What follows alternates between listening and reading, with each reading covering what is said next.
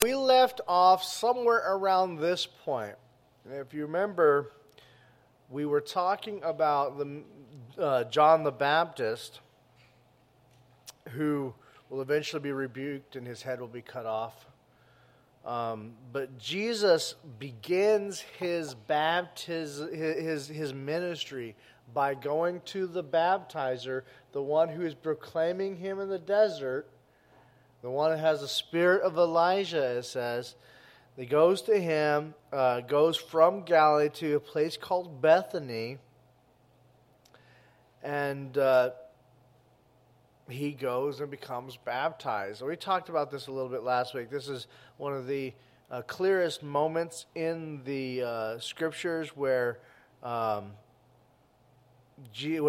Trinity is there, at least from our perspective, not necessarily from a Jewish perspective, but from our perspective. The baptism moment, and this moment is actually so important that all four of the Gospels have at least some sort of rendition of this baptism moment. That's because like I said, they all focus on different things, so they don't all have the same material. This one, the baptism moment, all four of the Gospels have this this moment in it, and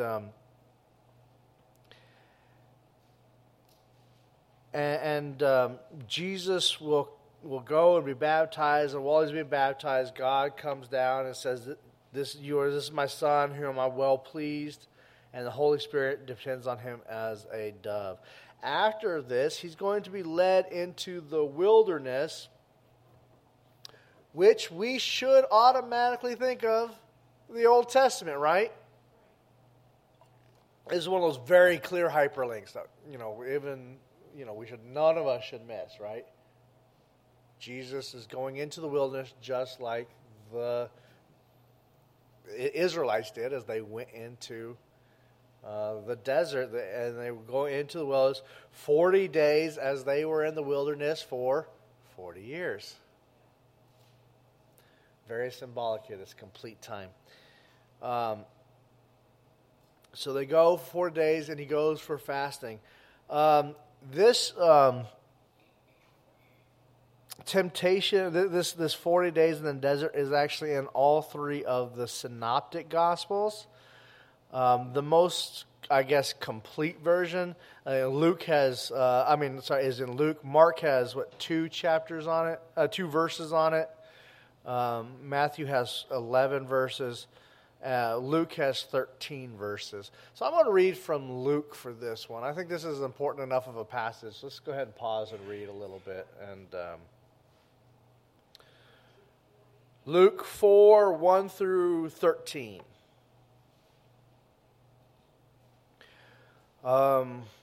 Then Jesus left the Jordan, so where he was baptized, full of the Holy Spirit, and was led by the Holy Spirit into the wilderness for 40 days to be tempted by the devil.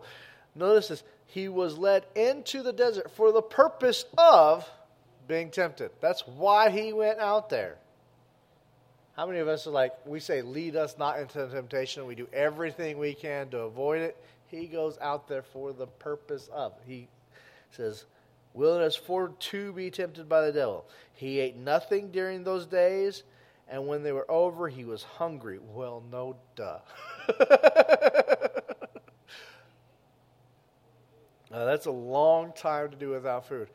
Some people have done studies on this, and they say that 40 days is how long it takes your mind and body to do a complete spiritual reset.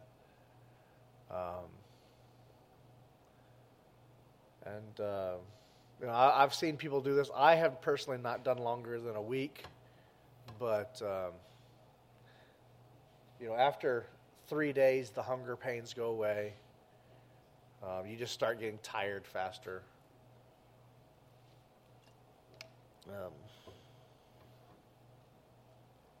But he's tempted by the desert during this time, and during this time, he says, the devil comes to, and at the end of his time, the devil comes to him where he's at his hungriest point. If you are the Son of God, let this stone become bread. But Jesus answered him, "It is written." Where is it written? It's actually in the book of Deuteronomy. He quotes nothing but the book of Deuteronomy in here. This is his favorite book to quote from, is the book of Deuteronomy. "Man must not live on bread alone." So he took him up and showed him all the kingdoms of the world in a moment of time. The devil said to him, "I will give you their splendor and all the authority because it has been given to me, and I can give to anyone I want. If you then will worship me, all this will be yours." And Jesus said, "It is written, worship the Lord your God and serve only him." So he took him to Jerusalem and had him stand on the pinnacle of the temple and said to him, "If you are the Son of God, throw yourself down from here, for it is written, he will give his angels orders concerning you to protect you, and they will support you with their hands so that you will not strike your foot against a stone." And Jesus answered him, "It is said, do not test the Lord your God." After the devil had finished every temptation, and I don't know, personally, this kind of like seems like a summation of the, like, these are the categories, but as it reads, there are other, he says, after he finishes every temptation, to me, it seems like there might have been more even at this period, but this is a summation, a categorization, and we'll see why that's important here in just a minute. Of all the different temptations he faced, and he departed him. I like this: departed him for a time. It's not like he left and Jesus never had temptations ever again because the devil's. A lot of times we like to think that, don't we? We got this idea that Jesus is perfect and was never tempted. But if he was not tempted, then this would not be a true account. He was in the desert to be tempted. When he says to Peter, "Get behind me, ha-Satan, adversary, you are tempting me." When he's in the garden crying, "I am tempted," Jesus was tempted. And we have to realize that he was tempted. And if we raise Jesus up to the point where he can't be tempted, I think we do a disservice and we make Jesus less than what he is. We try to raise him up to that point. We make him less because he is fully God and fully human. And being in that he can be tempted, we can relate all the more to him because he was tempted. And so as we're going through the struggles of life, and we all go through the struggles of life, we relate to Jesus. He was tempted. And that makes it even easier that gives us strength in our temptation. It's possible because Jesus went before me and freed us from the punishment of our sin, freed us from the bonds to our slavery of sin. As Paul will talk about. Yeah, I don't want to preach too much. That's not why we're here.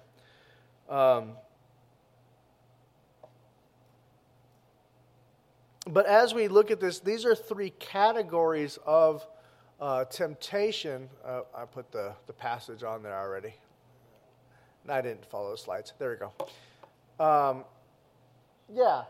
We see, and I've showed you this passage before when we talked about Genesis, so it should be at least familiar to you. These are categories where Jesus passed the same test where Adam and Eve failed. Adam fell. The first human failed. Jesus passed. He's the new Adam. And I take the passage from 1 John 2:16, because everything that is in this world, the desires of the flesh, the desires of the eyes, and the arrogance of material possessions is not from the Father, but from this world. The things of the pride of life, the lust of the eyes, and the lust of the flesh, these are the things that are the three categories of sin, right? As we talk about, categories are throughout the scriptures. These are all the sins that you could ever commit come down to these three. And where Jesus passed where Adam failed, lust of the flesh. Adam saw the tree was good for food, where Jesus was commanded to make this stone into bread. The lust of the eyes. It was pleasant to the eyes. The devil showed him the kingdom and promised, all this will be yours, for it has been given to me. The pride of life. They saw that a tree was desirable to make one wise, make one like God. And here he has said, throw yourself down. Show off your power. Show us that you are God. Because God's not going to let you get harmed before it's time. And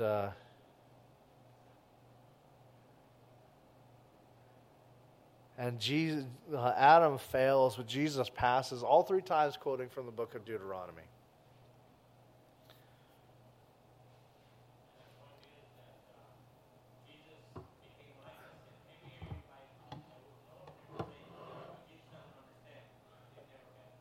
That was definitely a majority of it. Jesus understands what we've gone through.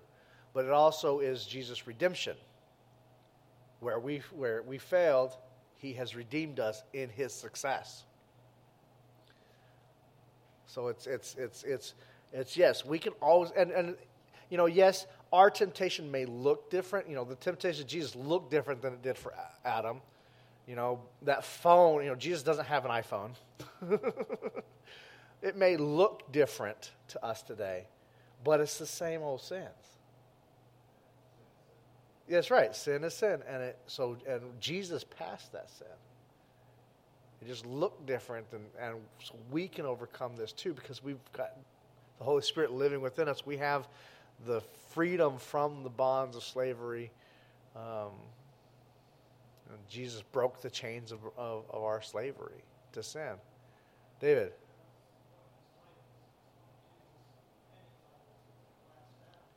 Yes, it is. Jesus is the last Adam. Well, one of his many, many titles.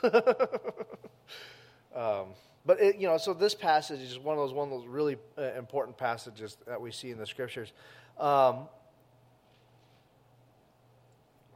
After this, and we're going to see this happen in several of the Gospels, and if you look at your chronological of the 4 Gospels that I gave you, you're going to see, the call of Nathanael, the call of the disciples. A lot of that happens in the book of John. We have some of it in the other ones, but a lot of this we get from the book of John, where Jesus calls. He'll travel around the area from the wilderness up to the Galilean area, around the river where he's from, and he will call his disciples from the area that they out of the area that they work. Let's talk about the 12. This is a good time to talk about the 12, isn't it? Some of these 12 we know quite a bit about, and some of them we know next to nothing about. Anyone have a favorite disciple? Which one speaks to you the most? Peter? You like Peter best? Thomas is my favorite. I like Thomas because we call him Doubting Thomas, but he's also the guy who gives me the most hope.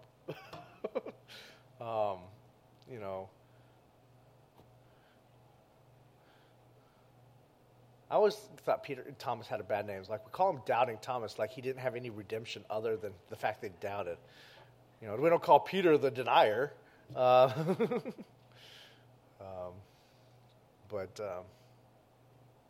Anyone else have a favorite disciple? John? John's a good one, the beloved disciple.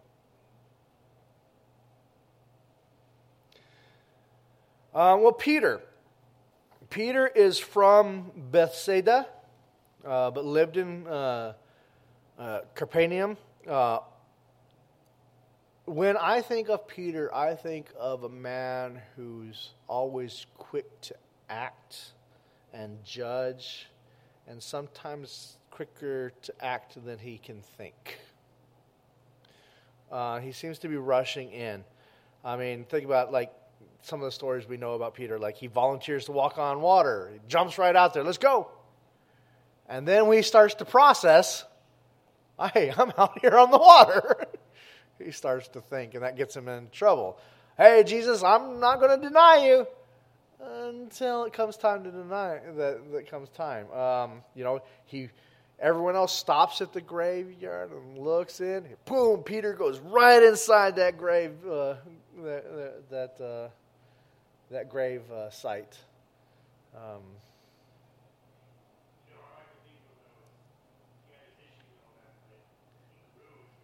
Oh, absolutely.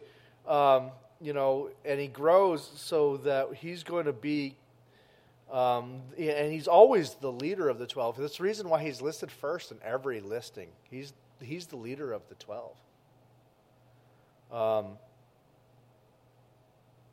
He's a fisherman.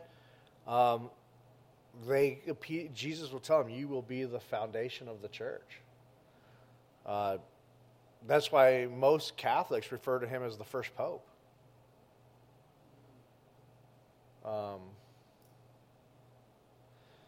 It is actually believed that he does start the church in Rome. So, Paul's writing to the church in Rome. It's believed that Peter's the one who actually started that church. Whether that's true or not, there's no evidence one way or the other. But that's what tradition holds. He is a man that we can relate to because we often say things and then fail. We can relate to because we grow through that failure. I mean, how much more did he grow after he fails to deny? He denies Jesus, and then after Jesus' raised, he comes to him and says, and they're sitting by the fire, and do you love me? And 3 times he asks him. For 3 times and he grows and he becomes the foundation of the church. Becomes a man that tradition he's going to be killed in Rome. And tradition holds he was hung upside down on the cross because he refused to die like Jesus.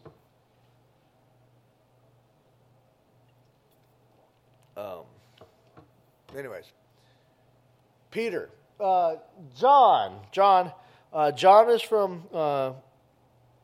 I always mispronounce this name.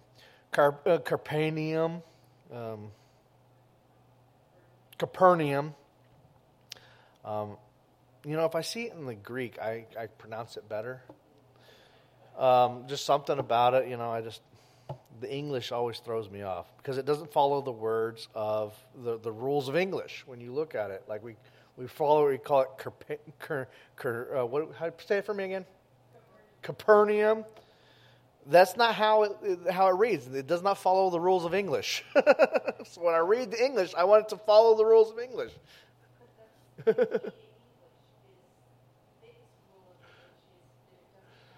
Well,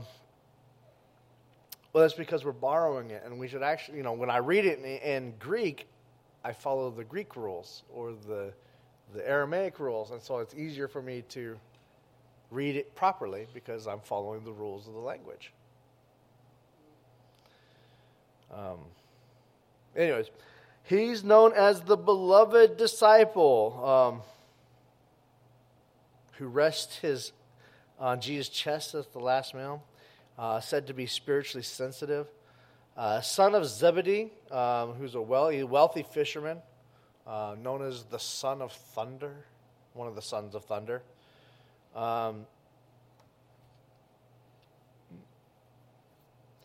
Fishing partner with Peter. This is the guy that's going to be really close. Peter and John are the ones that Jesus all right, the rest of y'all stay over here. Peter and John, you guys are going to come a little further with me. John's the one that he says, Mary, this is your son, which means I know you got other kids, but I'm turning my responsibility as oldest son over to John.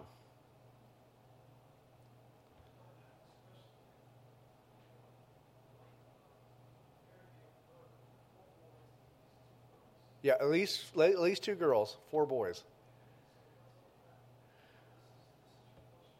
Well, yeah, we see that those, one, all four of the boys, none of them believe at the time of Jesus. She's following around Jesus as the Messiah. None of the rest of them are. We don't know what they're saying about her. She's been under Jesus' care all this time. Joseph is dead at this time, probably.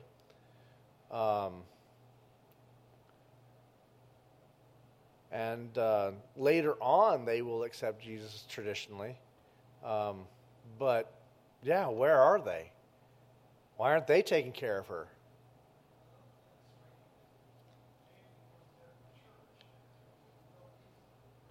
But he becomes a believer, yeah. We'll get to that when we talk about Jude. He's probably the brother of Jesus, the one who writes the book of Jude. Probably.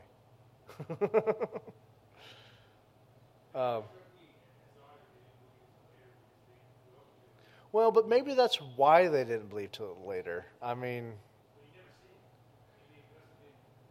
yeah, but he's still your brother. Jealous, unbelieving, hey, and maybe they were looking, some of them might have been looking for that physical, I'm going to go and kill everyone, and they knew Jesus wasn't going to do that. I don't know. There's a lot of things that could have been involved there. Might have had one brother, and we don't know this, might have had one brother that said, there's no way you're the Messiah because, you're nothing but a brother.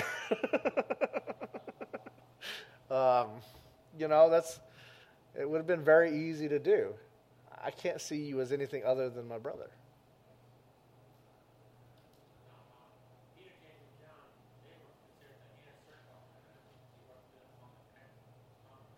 Yes.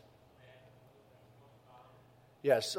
James is the next one, also the son of thunder. Yeah. They're very close. John's brother, James, he's a bit of a little more of a fiery person, right? There's one point he wants to call fire down from heavens on the Samaritans and just, let's purify this land and get rid of these Samaritans. Acts tells us that he's actually going to be beheaded. Probably the first of the disciples to be killed will be James. We'll talk more about this when we talk about the book of James. I'll mention it again, but they called him Old Camel Knees because he spent so much time on prayer that his knees became out of shape, camel knees. Where are we at? Andrew, brother of Peter, originally a follower of John the Baptist. This is one of those that followed John the Baptist first. And then when John said, this is one who's greater than me, Andrew gets to follow. We're actually told that Andrew and one other disciple, but we're not given the name of the other disciple. People have tried to justify this. A lot of people lean towards John, the beloved disciple, but we're not giving a name. We don't know. So Andrew, we know, was a follower of John the Baptist, and one of the other ones.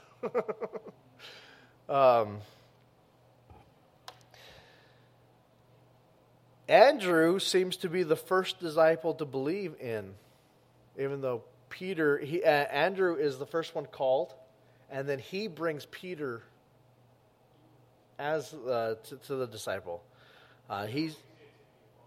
What? Yeah, that makes sense because he was following John first. John says, "This is the one greater for me." So he follows Jesus, and then he calls his brother, "Come with me. This is the guy who John was talking about." And then John and Peter said, "Well, I'm working with James and John. Come on, guys, So they just kind of follow Jesus, and Jesus calls them, Andrew is big on wanting others to know the truth of Jesus Christ. And actually in several places in the Scripture, he brings people to Jesus, like the little boy with the fish. Andrew's the one who brings him to Jesus. That's one of the key things we know about Andrew is he brings people to Jesus. The inquisitive Greek, which is another one that he brings them to Jesus. We know that's one of the characteristics. If there's any characteristic of Andrew, you should remember he brings people to Jesus. Philip, in the Synoptic Gospels, he's only mentioned in the list of apostles. So in the Matthew, Mark, and Luke, the only time we see Philip is in the list of the apostles. We don't know nothing about him in those. Now you read the book of John, we have a larger role for him. This one might have been the other disciple. Some people say this one might have been the other disciple of John. And like I said, we're not explicitly told.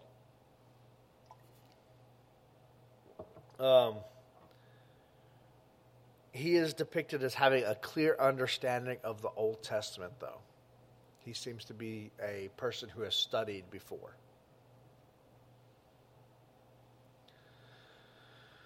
Thomas, also known as the twin. I think every twin in their life is known as the twin. I know this. As a twin, we're all called twin.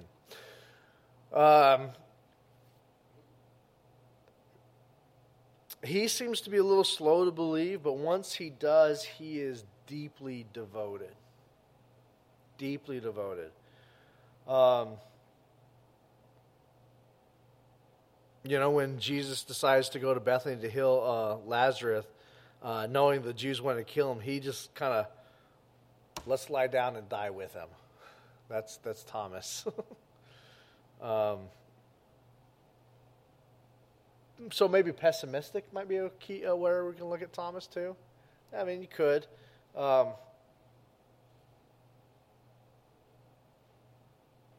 Though in John 20:28, Thomas says this is one of the clearest, most devoted confessions of Jesus' deity in the New Testament.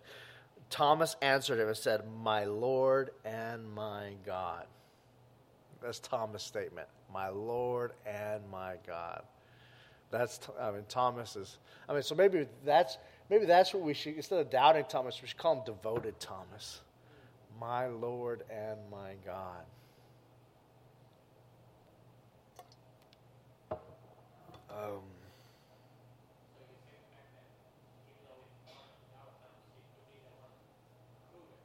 Yeah, he says prove it, which is why we call him doubted. But once he understands, he is one of the most devoted. You're my God. I'm gonna believe it till I die.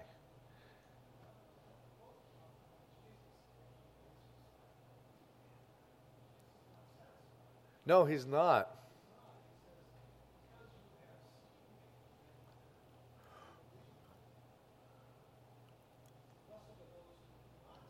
But it's still in the New Testament. It's still the most clear statement from any of the disciples. You are God. This statement right there is, "You are my God." This is the most clear statement out of all the disciples. So as Jesus was saying, you guys, you've seen me, but he's bringing just Thomas. I think he's talking to the entire disciples there. You guys have seen me. Blessed are those who have not seen.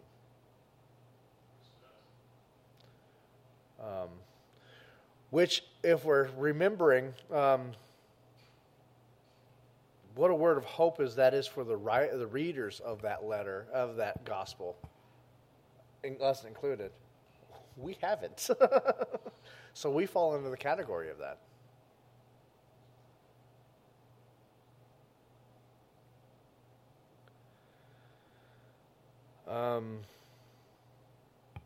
Where are we at? Bartholomew. From Cana. Appears in the list.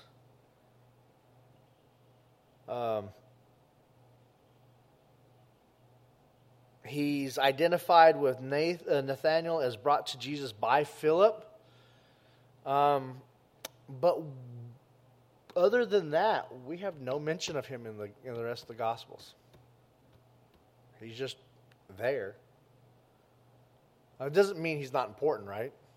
Just means doesn't do anything that we're like, hey, we need to mention this. Matthew, tax collector, from the tax office by Galilee, also known as Levi. No, not the jeans.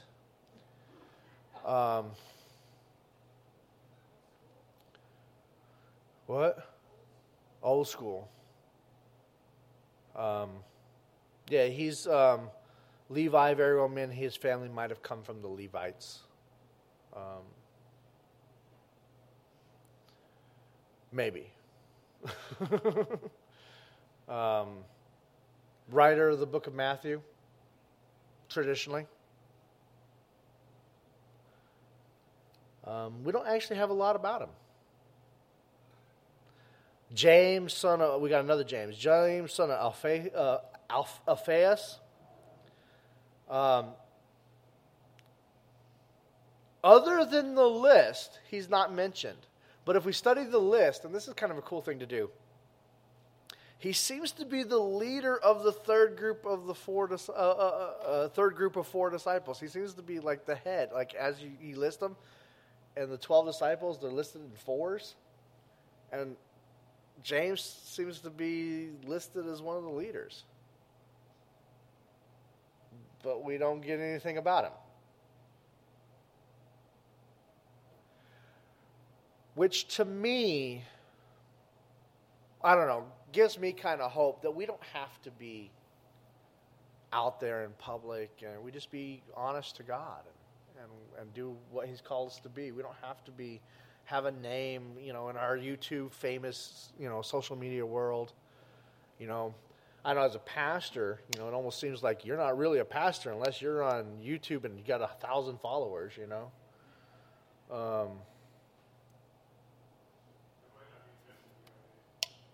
Right?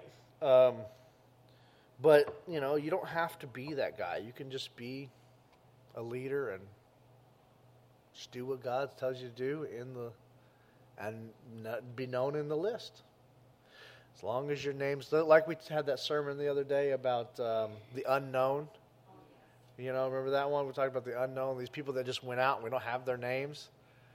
We just do what God tells us to do, and as long as our name's in the list, that book, that's what matters. Where are we at? Simon the Zealot. A zealot, we talked about that already, didn't we, what a zealot was? What was a zealot? Aggressive. Remember, these were a group of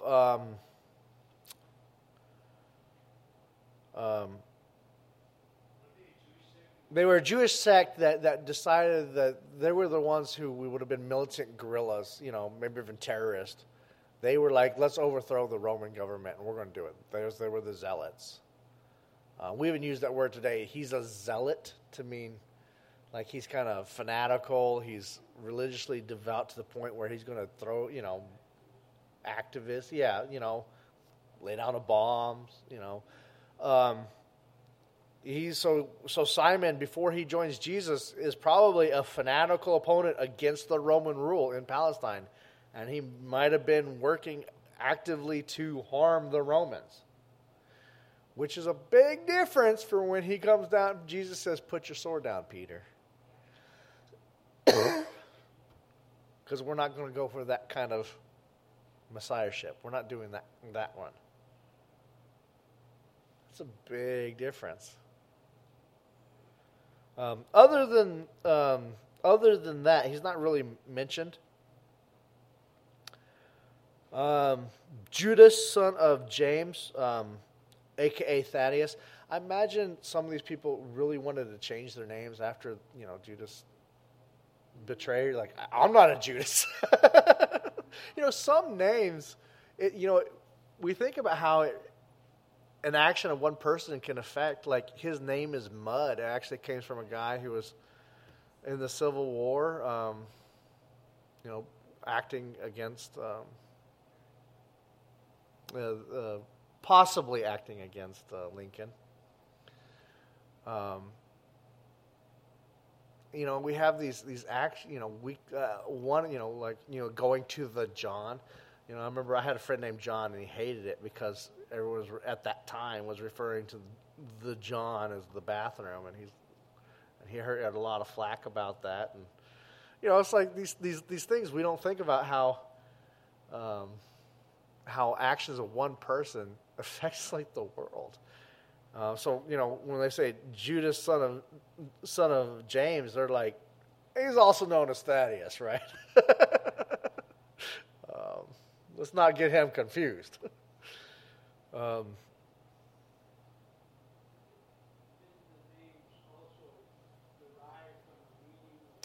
Yes, names often had meanings, and so they would change according to what the purpose of it was. And you can look at, and that's actually an interesting study. You go and mention, and this throughout the whole scriptures, what's happening when they're being mentioned by this, one of my favorites is Jacob and Israel.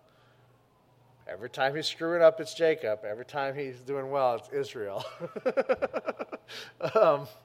And that's throughout the scriptures. They have that whole thing, name changes, meaning ownership, and there's a lot of stuff like that goes on. This Thaddeus, he's only mentioned in the questions at the Last Supper. That's when you get to meet Thaddeus, is at the last of it. Where he asks, what does he ask? How will you manifest yourself to us and not the world? And so he's, that's kind of where we get to see this Judas, also known as Thaddeus, take place. And the last one, probably the most famous of all the disciples, right? Judas. We even still refer to someone who betrays someone, either Benedict Arnold or a Judas, right? If it's a personal betrayal, it's a Judas. If it's more of a general betrayal or traitor, you can use Benedict Arnold, coming from the Revolutionary War.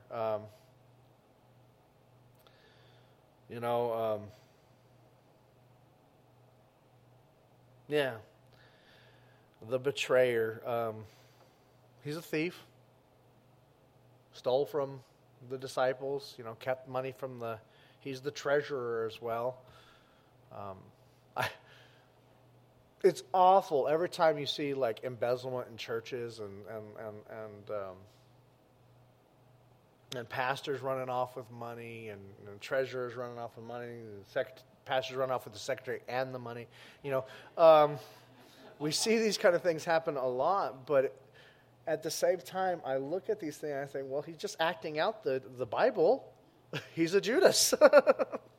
It's they're following the same path Judas did. These are people that, and I always think about Judas, like how did he get to the point? Jesus calls him and he's a disciple. He even goes out and witnessing and has power, and healing. And then at what point does he start stealing,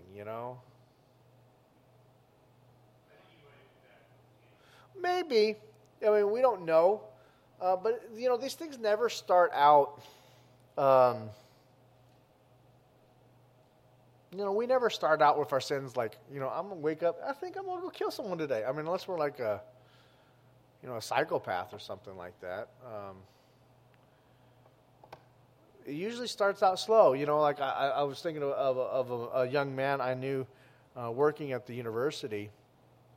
We were working in the mailroom, and on his third day of not having money for lunch, he decided one day he was going to dip his hand into the mailbox and take out a card that he had seen in there that he knew had money in it, and he took it for food. And which is sad, because if he would have asked, any one of us would have given him money, but he, just didn't feel like he could, or was too prideful or whatever to do that. And it was food, and you could almost understand, like, hey, you're hungry, it's not okay, but we can understand, hey, you're hungry. And then by the time he was caught, he was just taking hundreds of dollars from people's cards, because he didn't get caught the first time. And then, it became a federal issue because he was stealing mail. And but it starts out so small. And I always think about that with Judas. At what point did that small action become something to the point where he's willing to say, hey, I'm going to give 30 pieces of silver. This is Jesus, so you can arrest him. I mean, at what? Yeah, he saw miracles, and I mean, we can't answer these questions. We don't know, but the Bible, Satan has taken hold of his heart, But at what point does he become so disheartened and disillusioned with Jesus that he's like, hey, you know what? I don't know. Maybe at some point he just said, enough is enough. I see you're not going to take over the world like we wanted you to, or kick out the Romans. And, I'm done. I don't. It's just, how did this happen?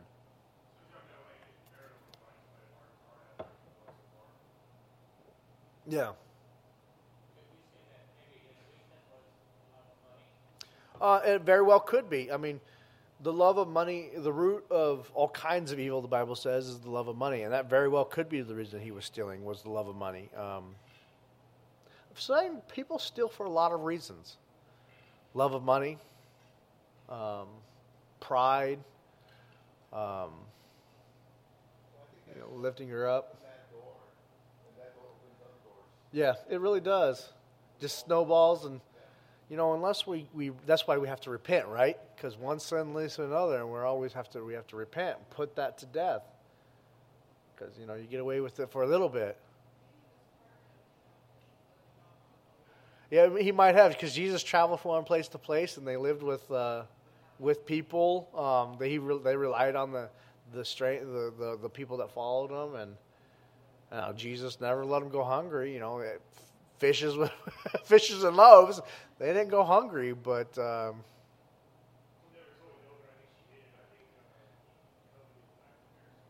it very well might be. We don't really know.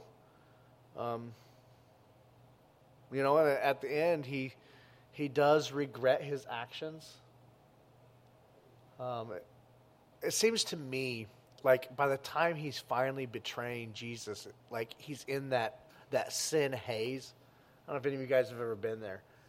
That sin haze where you've committed like you've gotten so deep in, you don't even see it anymore. And then when you commit something and you're like, oh my goodness, what did I just do? When your eyes are open and you're like, what did I just do?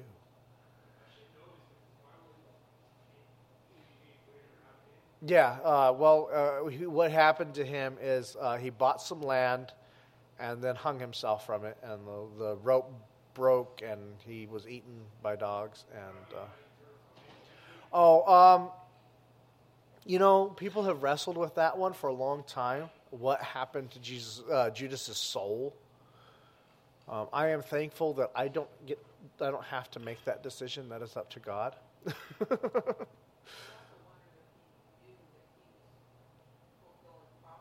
Yeah. Well, I don't know I don't think he went in there like, hey, I'm going to be the one who fulfills prophecy and betray him. I don't think anyone really wants that.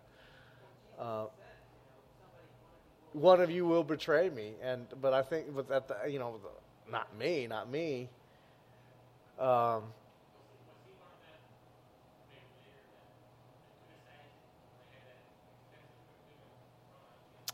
Probably was, yes.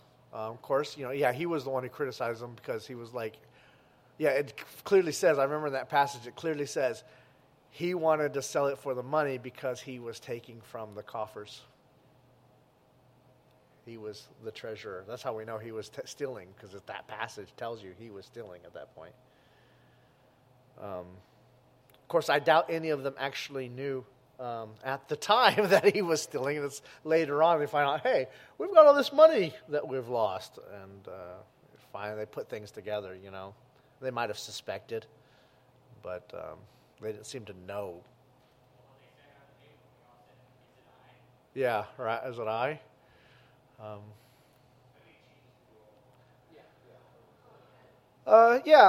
We don't know how much he knew. Like, does he know Judas? Like, does he pick Judas for the purpose of betraying him, or does he just know that one of them will betray them?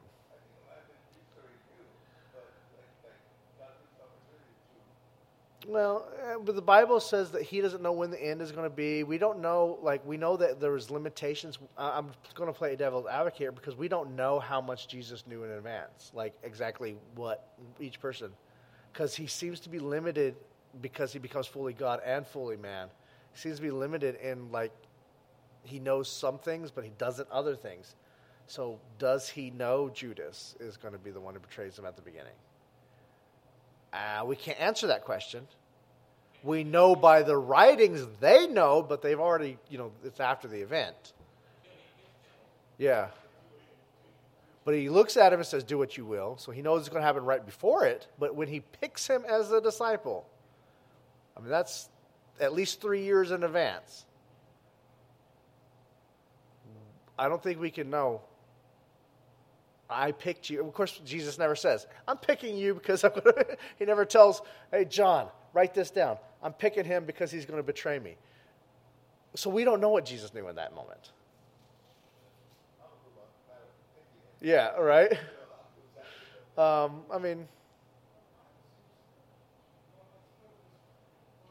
Infer, but we don't know how much of that was the writer after the fact.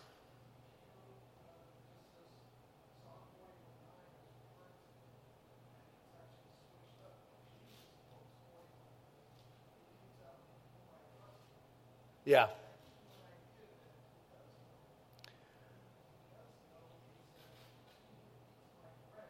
Well, yeah, but that's at the very end right there. He's like, he knows by the time, he seems to have a very good idea by the time, he's heading into Jerusalem, that last week or 2 weeks or 3 weeks, he seems to have a very good idea who's going to betray him. He seems to know at that point. Yeah, John's the one where you have Satan's entering him.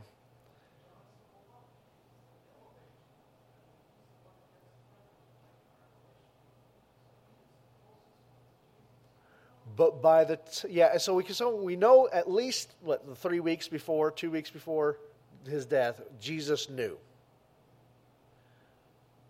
The question is, how long did he know before? And we just can't know that. It really isn't, otherwise we would be told. We know that he betrays him. And it may have been, Jesus knew all along and they didn't want to spoil the end.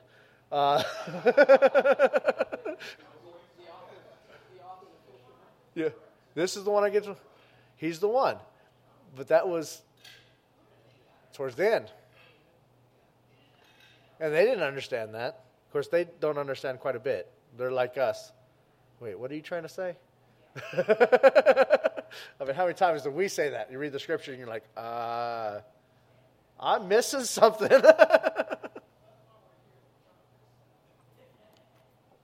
Right? Anyways.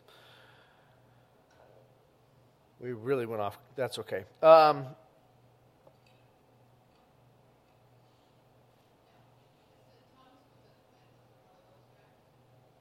It doesn't seem to be. We don't get any of the rest of them called twin. So this is an assumption. But being a twin, both are known as twin. Like you're one person. Which is very irritating. Especially when you're growing up. You're trying to, not only do you have to separate yourself from your family as in it, but you got a twin that you have to separate yourself from. And you're both known as the same name, twin. So I'm going to make the assumption that it wasn't one of the other disciples, because none of the rest of them are known as twin. However, that is an assumption. I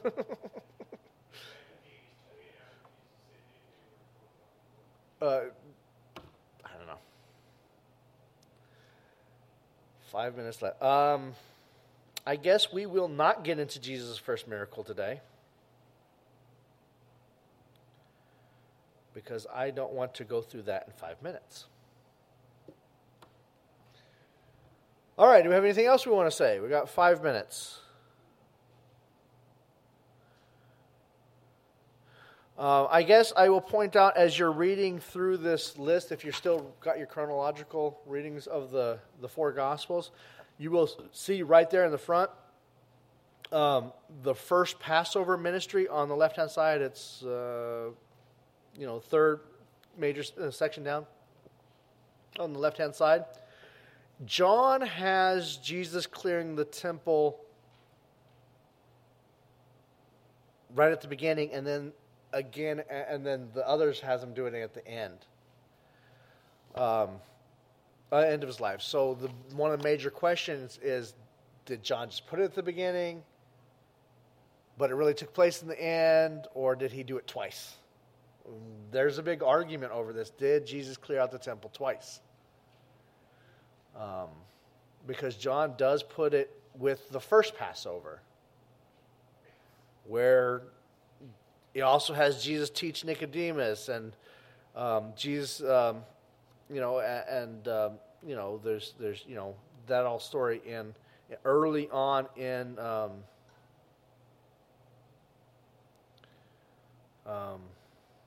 early on in the scripture in the book of John,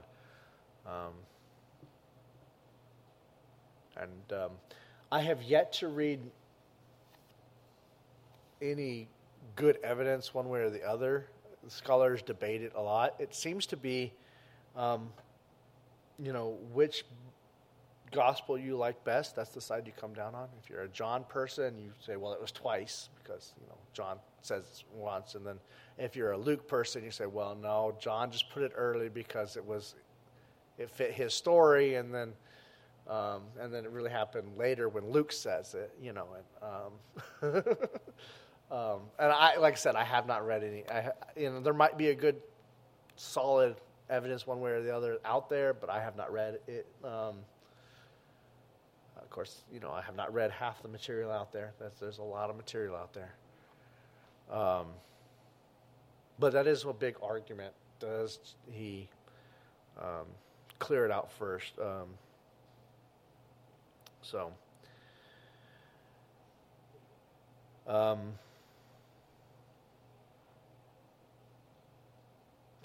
anyways.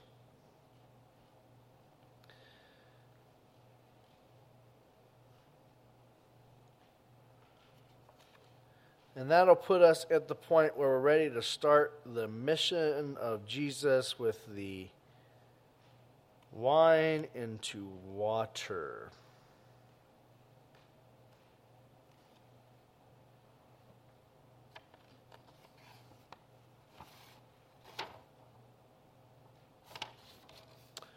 All right, anything else you guys want to say before I pray?